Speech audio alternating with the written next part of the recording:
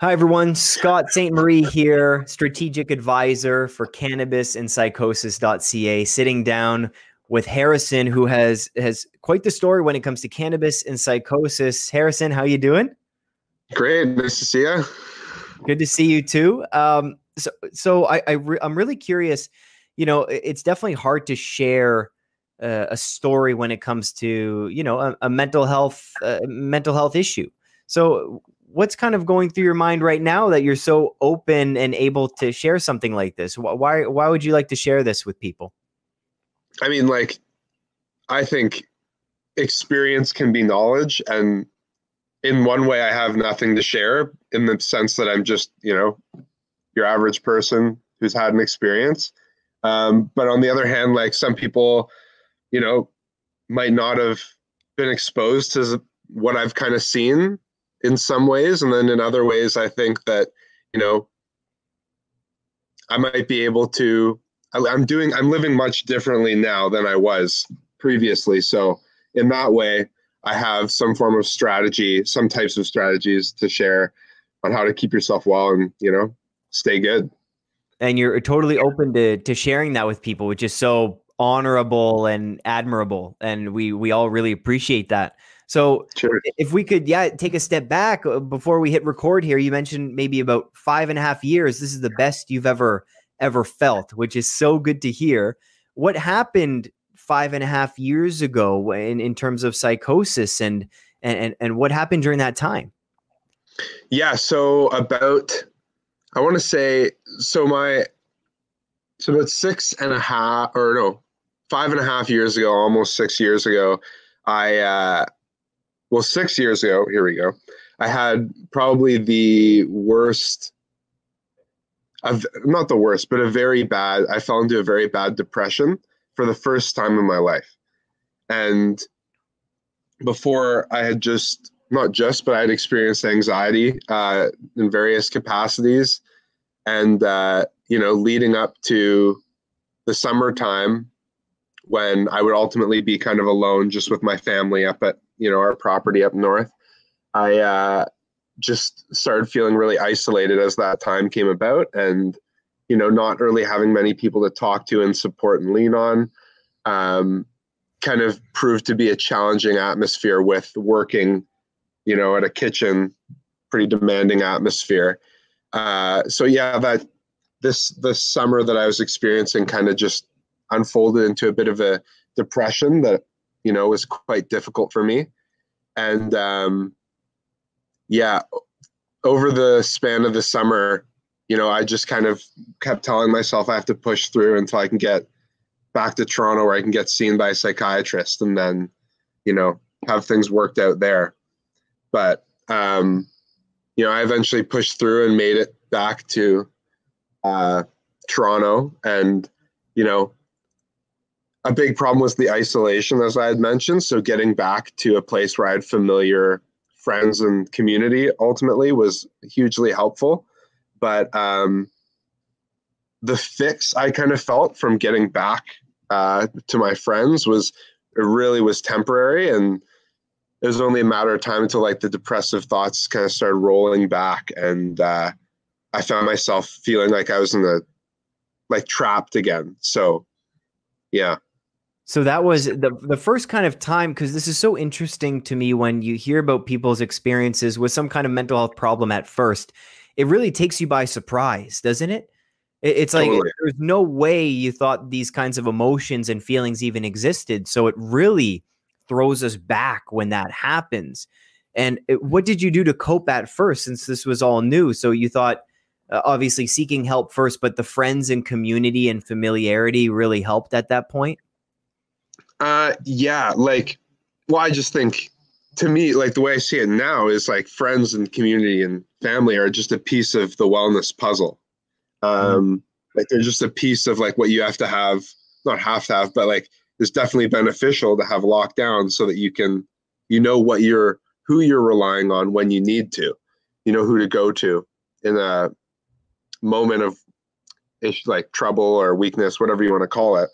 Um, I don't see it as weakness. It's just, human experience. It's a part of it. Mhm. So So depression came along as it unfortunately does, and what role did cannabis have at this time? Were you using cannabis at the time? To Yeah, so at the time, I trying to remember back, like, yeah, I definitely was at that time. I don't know if I was necessarily using beforehand, like regularly, but as it came on, I would find relief in, you know, taking a puff or two and then, you know, going about my life. I really, the thing about the time is I think there were a lot of environmental factors that played into that depression for sure. Um, so I was working at a restaurant just nearby, and um, my sleep schedule was messed up. I probably wasn't eating great. On top of that, I was smoking, which can just, the way I see it, it's just another variable in the equation. You know, it's another thing that makes things harder to keep track of. So, you know, I was staying up late to work these dish pit like closing shifts. On Friday there'd be a steak and lobster at the restaurant, go super late, there'd be drinks, and like, you know, I wouldn't get out of there until some nights like 3 a.m., like when Wow. all the dishes finally came through. So, you know, I was staying up late. I'd go home with my to-go box of like steak and lobster. Sounds great. Get home, throw it in the microwave. Now we're, you know, it's not nearly as good anymore, but you know, then I'd sit and watch like an episode of Rick and Morty or something, go to bed, wake up, and show up at work the next day. There's really not much time between the way, with my sleep schedule and the way I was living, like there wasn't much time between, you know, working and like sleeping. Like it was kind of like, that was kind of my life at that Right. point. Which is like a heavy schedule too. Not a lot of downtime, you could even say, for self-reflection. Yeah. It's kind of like you had obligation to get home and then go back to work, right? Yeah. That's fairly difficult for sure. So Totally. so cannabis, a few puffs here and there, and that seemed to be working. When did psychosis, a psychotic episode, when did that come into play? Right. So it's pretty blurry, the way I have experienced it, like the way I remember it. And I mean, I remember it quite clearly, but explaining it. So basically after that summer, I mentioned that I went home to my community in Toronto, and like I was around friends, and then things kind of started feeling better. But like my goal was, when I was, you know, away, was I have to get back, get surrounded by friends, and then get seen by someone to have this depression like taken care of. And I was pretty like dead set on like the pharmacological like route, you know, like taking an antidepressant or an SSRI to feel better. And, you know, like I was just like, I think that's what I have to do. So as I said, I came home, surrounded by friends and family, started feeling a bit better. And then over time, things just kind of dropped back into that familiar, unfortunate place of like the depressive state. And so I did exactly what I set out to do. I got seen by a psychiatrist, and I started seeing them regularly. And I was pretty adamant. Like I was goal oriented, I'd say. I was like, what I need is an SSRI, or what I need is like just some medication. I was just like, I had been on ADHD medication since I was very young, like since grade 2.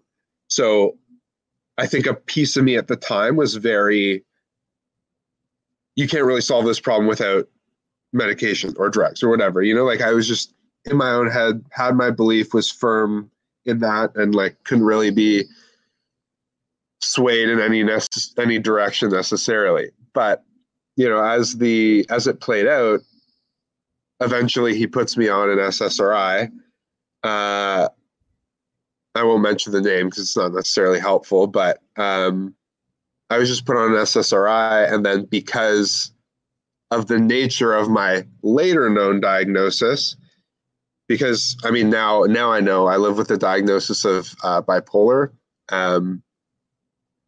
It is what it is, and yeah. So for those who don't know, like SSRIs have the tendency to awaken mania in people who have that diagnosis. So that's exactly what happened. I spent kind of 5 days taking the medication. And on like the 5th day, I stopped. Well, like since I started taking it, I basically stopped sleeping properly. I was staying up much later. I have memories of being awake at ridiculous hours of the night, going in and out of sleep consistently, not really probably not getting the right cycles of sleep. And anyway, like going to school the whole next day, coming back, getting a bad sleep. This happened like, I believe Tuesday to Friday, 1 week. And by Friday, I showed up at school and was definitely in the realm of psychosis, mania, whatever you want to call it. And so, you know, people who experience bipolar can have these episodes totally organically, or somewhat organically. But the way I see the experience, it was definitely drug-induced psychosis for sure. I was consuming marijuana at the time, probably a bit more than I would have liked to, but I was using it for like a relief from some type of, just like the thoughts, like give yourself a break from the thoughts. Like I thought what I was doing. But also at the same time, I'm taking this medication that was not making me sleep. So it's kind of -2, so to speak, in the sense of like doing things that aren't really necessarily going to help longer. So yeah, Friday was full blown, like, superpowers and, yeah. So leave it at that. Yeah. So that high that you felt, and first of all, we need to realize that you've just fast forwarded so much time in a short space. So we do realize that like the experiences you had, and it was such a real time. That's the thing with storytelling. Like we have to appreciate how much you did go through, right? For sure. Yeah. So that was to give you like a time span. That was like about midsummer. So around this time, 6 years ago or whatever, to about 3-4 months later into the school year. Like, so it'd be like October or something. So what's interesting is this is kind of the conversation we like to have with youth, because I liked how you said marijuana was just like, it's just another variable, and it's not it's not so black and white. Like I took the puff and this is what happened.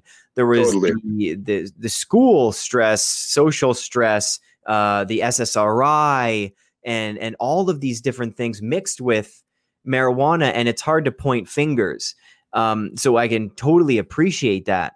But you said the marijuana was giving you relief from cyclical thinking and things like that at the time. Yeah, I think it probably, like as I said, like, or I don't think I mentioned this, but throughout that summer where I was feeling low, yeah, I had used here and there, and I found that helpful because it would be, at the risk of being, graphic, it was like the 2 hours, like the time you'd be high would be like the 2 hours that you didn't like feel those, super low self-esteem thoughts and like wanting to, the suicidal thinking and all that stuff. So honestly, like, I don't necessarily like look back on it and like wag my finger at myself because I did it. I'm like, you were just trying to stay alive. Like you were just trying to like give yourself a break in the day. But at the same time, like, is that going to be the most long-term helpful short-term relief? Like, Right. And I think a lot of us can empathize with that for sure. And when you look back at these past memories, we have to think that you were really doing the best you could at the time with what you were given with. Totally. Like a 17-year-old or something, like. Yeah. Right. And we do know way more about marijuana now than we did back then. So, and still at this time, very little, relatively. So Was it mania that you experienced, or was it psychosis? Did you get a doctor to kind of explain to you what happened? Yeah, I mean, at the time, it was labeled as psychosis NOS, so not otherwise specified, because they were waiting on more information. Like I would then, after being popped out the other end of CAMH's inpatient care. So that's what happened after. That's what happened after being in, that Friday. I was experiencing a lot of ungrounded thoughts and the super high of mania, you could call it, on the bipolar spectrum. But yes, I lost my train of thought there for a minute. So yeah, it was psychosis. It was more labeled as a psychotic NOS episode. Yeah, right. So yeah, do I look at it as like bipolar, or do I look at it as like psychosis, or the weed? Like where do I point the finger, or what do I look at it now as? At the time, it was, as I said, labeled as psychosis NOS, but as time went on and I popped out the other end of the CAMH inpatient care, I started seeing these psychiatrists who were, I had that label for like probably 6 months, something like that. Like there wasn't much of a conclusion. Like they really took their time, because the diagnosis isn't like willy-nilly here and there. It's like, that's something, personally, I find diagnosis sees like just as helpful as they are unhelpful, in the sense that if you're going to look at it as like, often it's easy when you first receive a diagnosis to be like, whoa, like I'm all of a sudden like part of this like thing, that's kind of bigger than me, and like a ton of other people have experienced it, and it's like it has these like super negative effects on people's lives, and it can be fatal. But like what you realize over time is that these things are treatable. There are people who have bipolar who are hugely successful in life and like have overcome, or at least have learned to manage their symptoms in a super productive way. And so it took a while to like gain that growth mindset kind of framing of the whole episode, I would say. But as time went on, I had that 6-month period. They were like psychosis NOS and whatever. And, I kind of stopped seeing those psychiatrists because I moved to go to university. I started seeing another psychiatrist. And then I, for whatever reason, I stopped going to the university. I started working at a camp up north. I saw a new psychiatrist. So there's been like a long chain of mental health professionals that I've gotten the opportunity to work with. But, I don't know. I think this is a rather unfortunate part of the story. Excuse me. When I was being seen north of Toronto in like Parry Sound while I was working at a summer camp year round, it was a great service. Like they picked me up from the camp because I didn't have a driver's license at the time, and they would drive me to the facility, and I'd get seen, then they drive me back. And often they wouldn't even have doctors in the facility, so they like FaceTime me with someone, but I had to be there, so I couldn't FaceTime from the camp. Complicated, but either way, kind of unfortunate. I received the diagnosis. The psychiatrist acted as if I already knew, and they just said it offhandedly, like it must have just fallen through the cracks of the system, because they must have assumed I knew at some point, because I had 4 other, or whatever amount of other psychiatrists and mental health professionals take a look at me. But they basically sat me down on the second or first, video chat with this new psychiatrist. And they said, yeah, we're looking at treatment options. Like we can't reduce medication because, people with bipolar like you. And then like in my head, like everything blurs and like slows down. And I'm kind of just like, hold on, what was that? What did you just say? And, they kind of repeat it back to me. Yeah, people who have bipolar like you tend to be on, antipsychotics or atypical, but, the rest blurs off after bipolar. Like those words just kind of echoed through my head. And I was like, it kind of speaks to what you were saying earlier about like you're receiving, or about like what I was saying earlier about like diagnoses. Like being just as helpful as they are not. Because at that point, it was definitely not helpful. A, I wasn't ready to hear it. B, like, I didn't know what that even meant. Like bipolar, like that's something that kills people, you know, like that's like celebrities and rock stars who like, you know, end up overdosing or whatever. You know, like those are people that like I had heard of that had bipolar, you know, and like, you know, very, very difficult lives in the sense of like just struggling with your own thoughts. But, you know, to get back to the question of like the diagnosis, when I got that, as I said, it wasn't super helpful at first, but over time I got to a point where I was like, there's like, this is like the best thing in a way that could have happened, because what's being happened is I'm being taken from like psychosis NOS, or this like bubble, this field of like psychosis is like a symptom. So you have this symptom and like, we don't know what happens. We don't know what is really going on there. That was my diagnosis before. I kind of leveled up to a point of, and it's kind of weird language, but like I got to a point where they changed the language to bipolar, and like, you know, it can be restrictive, but at the same time, I was like, I went from not knowing what was going on and then just being labeled by a symptom to now, like, there's a whole, like, tons of literature and bodies of knowledge like that exists on like how to live successfully with this illness, you know, like it's not the end of the world. But like, it wasn't until I started diving into that literature and like listening to these podcasts and like watching YouTube videos and stuff about it that like would actually spell it out for me and show me that, you know, it's almost like a video game. Like these are just your unique stats in a video game. You know, like you're just some random customizable character that has like these stats. You just have to learn to live with the stats and like how to maximize, you know, your output from life by like, you're mitigating your symptoms and like holding on to the good feelings and, you know, trying to work through the negative ones so you know where they're coming from and stuff. Like, I think that's what I have to say about that. That's beautiful. So it's a diagnosis is, I love that. It's helpful, but then not helpful at the same time. And you kind of take what you can from that. But I can empathize with that, as I had a similar experience of you're kind of thrown off when you're given that, especially that I think there was a mix up, as you said. So they kind of said it with any preparation.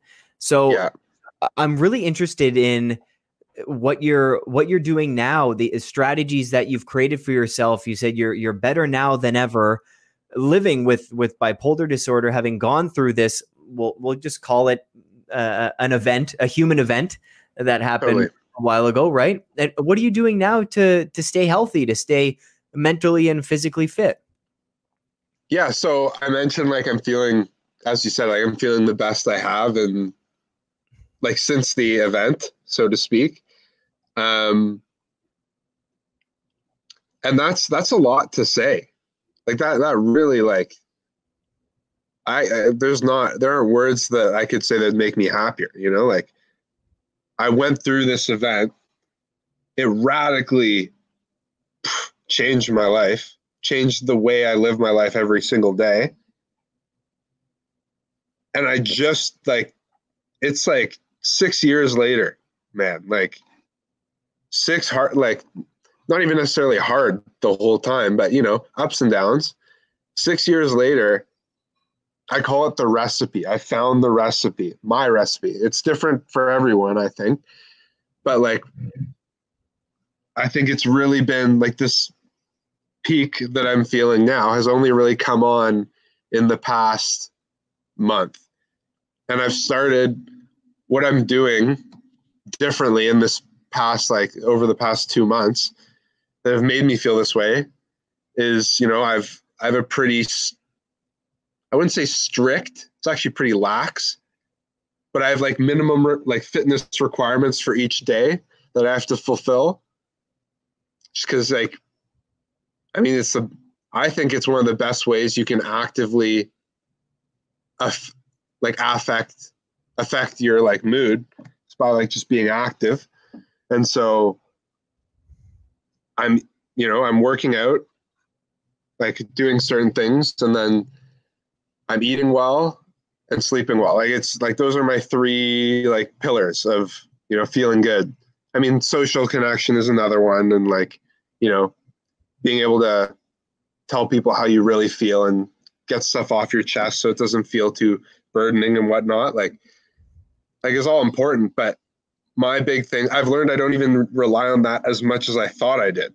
Like I used to think I needed someone to like get stuff off my chest, and I needed like friends close by and present to like, check in on me every so often. And yeah, that's important. And if you have it, great, use it. But like in my position, like what I'm doing is I don't know. Okay, so it's kind of quarantine related. It's coronavirus assisted plan.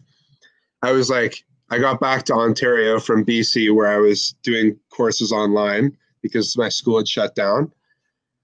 And I was like, okay, I'm now back in the city.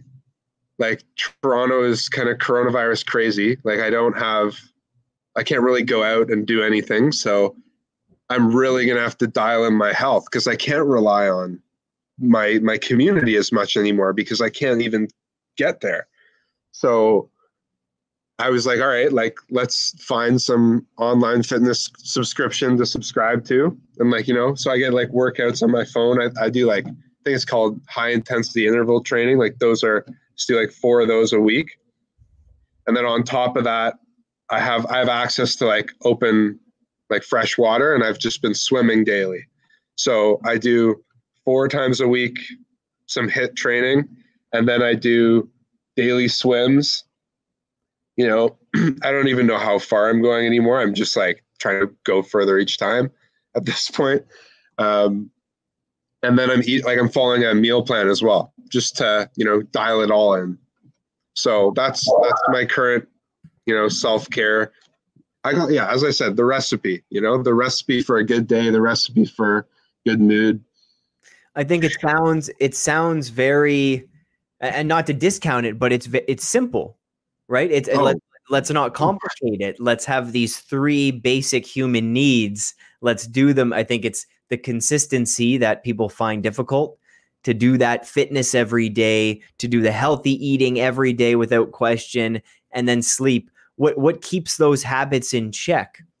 Because we talked about before we hit record, we were talking about accountability. How do you make yourself accountable? Well, yeah, like, I mean, why do I do it every day? Like I'm 6 years in. I'm like, you mentioned it's simple. Like it almost sounds like condescendingly simple, it's like you've been told these things all your life. Like I went through a rebellious teenager stage where I was like, screw it. Like I want to do what I want. Like I want to like go out, have fun, like see my friends, like smoke up, drink every once in a while, like, like do that kind of thing. But somewhere amidst all that stuff, the like very fundamental basic principles of like just eating well, sleeping well, working out, like kind of slipped my mind, it's almost like it's so simple that we need to constantly be reminded of these things. It's so simple that like you can just forget it because it's like, whatever, I eat anyway. What difference does it make to eat well? I move every day in some capacity, like I commute or I walk or I whatever. Like why do I have to sweat necessarily? And then, sleep is sleep. Like it's kind of the last priority. Like whatever time between when I get to bed and wake up is kind of when I'm going to take what I can get. But, you got to it's your own life. You got to know where to make the demands, like the joy I feel now from simply eating well, simply sweating once a day, and then getting decent sleep, at least 8 hours, or, it's different for each person, but, mine is at least 8 hours, makes me feel better than I'd feel when I'm like out having a drink with my friends. Like, right. It's just those fundamental things, like they go such a long way. And like, you can listen to people preach about it all you want. but you won't know until you've experienced it yourself. Like the joy you feel from simply catering to your very basic human needs. Like the thing you'll realize once you've finished that is like you've catered to your basic needs. You don't really need to do much else. Like that's it. And that's a beautiful feeling in itself to know that you took care of those needs. It's almost like the biggest checkbox ever. And we get that Totally. dopamine hit, which is why the to-do lists are so popular, because it feels good when you cross it off. And what I do even sometimes, if I do something extra, I'll still put it on the to-do list, write it out just so I can cross something else off. And when you have these basic needs, simple to say, again, I definitely harder in practice, right? And educating yourself, personally, okay, what diet works for my body? What exercise do I enjoy that's also challenging me and increasing my heart rate? What the best time for me to sleep is, what's the hour that I need? Simple in knowing these needs, but did it take you a while to figure out this recipe of these three things? Yeah, I mean, I feel like didn't necessarily, like, as I said, 6 years, like this is the best I've felt in 6 years. So in that sense, totally took me a while. Like I'm not going to discredit the journey there. Like it took a while. I'm really stoked on where I am. And, I had to work to get here. Like we talk about mental health. I mean, people talk about mental health as a fight, but you really have to choose to fight, Mm-hmm. As I said, those are your three things. Like that's the fight. You get good sleep, work out, sweat a bit, and eat well. That's fighting the fight. Like you wake up and it's like, oh, I'm kind of bored. Like I don't have the energy to cook a full meal. Like that's the fight. That's the first, like you wake up in the morning, the first thing you have to do is like tell yourself, I'm going to give myself the fuel, the food that's going to give me the energy to get the next release I need, which is the fitness. Because, there's, as you said the list gives you dopamine, taking things off your list, like naturally just gives you that release, that short release of dopamine. But, there are tons of other like receptors in the brain that like fire off when you're like working out or you're getting like, just good food and like good sleep. Like all those things are just like producing just what we need to get through the day. So I love that. I see it as like when we talk about the fight of mental health, like that's it. It's the whole picture. I honestly, like I couldn't, I make it seem kind of simple from this place I'm speaking from, but I'm honestly in a very privileged position to be where I am right now. And like, as I say, best in 6 years. I have intentionally taken this time to step back from kind of my life of responsibility and like things I need to do to say the time I'm investing right now is more important than any given task I'll accomplish. I've put like all tasks on hold to get eating, sleeping, fitness in line. It's my number one priority right now.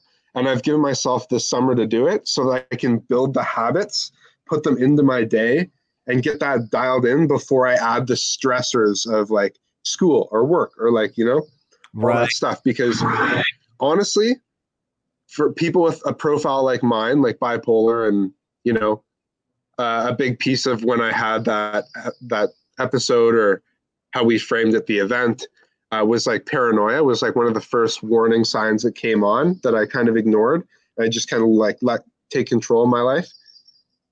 By doing these things and like getting these three, pillars of my life, I like to say like in check, I'm like pushing, like increasing the distance between me and my first warning sign, the way I like to see it. I really appreciate that. I love that.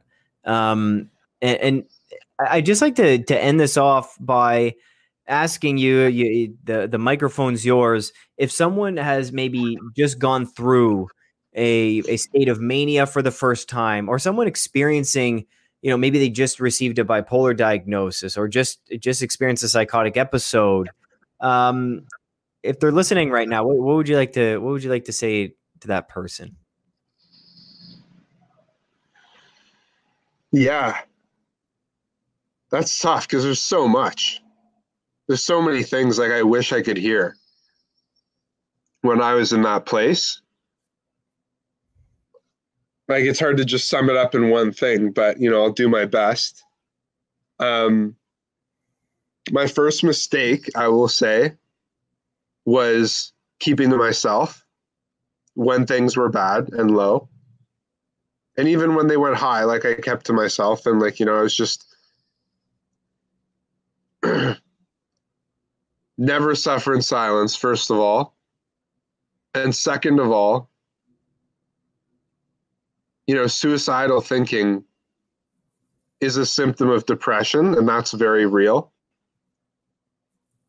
But with that being said, if you ever experience suicidal thinking, it is exactly that, a symptom of depression, and which is a mental illness, which means you're not doing the thinking anymore. Something else, however you want to think about it, something else has taken the wheel and you're not in control anymore, in a sense, in terms of your thinking. And so whenever you think that way or have a feeling that's like that, first of all, tell someone. Second of all, identify it as depressive thinking. It's not yourself. It's not your own thoughts. It's something else in there taking the wheel. The real you is in there somewhere and, wants their real life back, and you can fight to bring it back for them. So I appreciate that. That's very strong and empowering words, Harrison. And everyone watching, I'd like to thank you for tuning in. Harrison, thank you so much for sharing your story and what's been helping you. And I'm so glad to see you doing well. It's amazing. Everyone, CannabisandPsychosis.ca. We will see you there. Sign up to the newsletter. Make sure you stay informed, and we'll talk to you soon.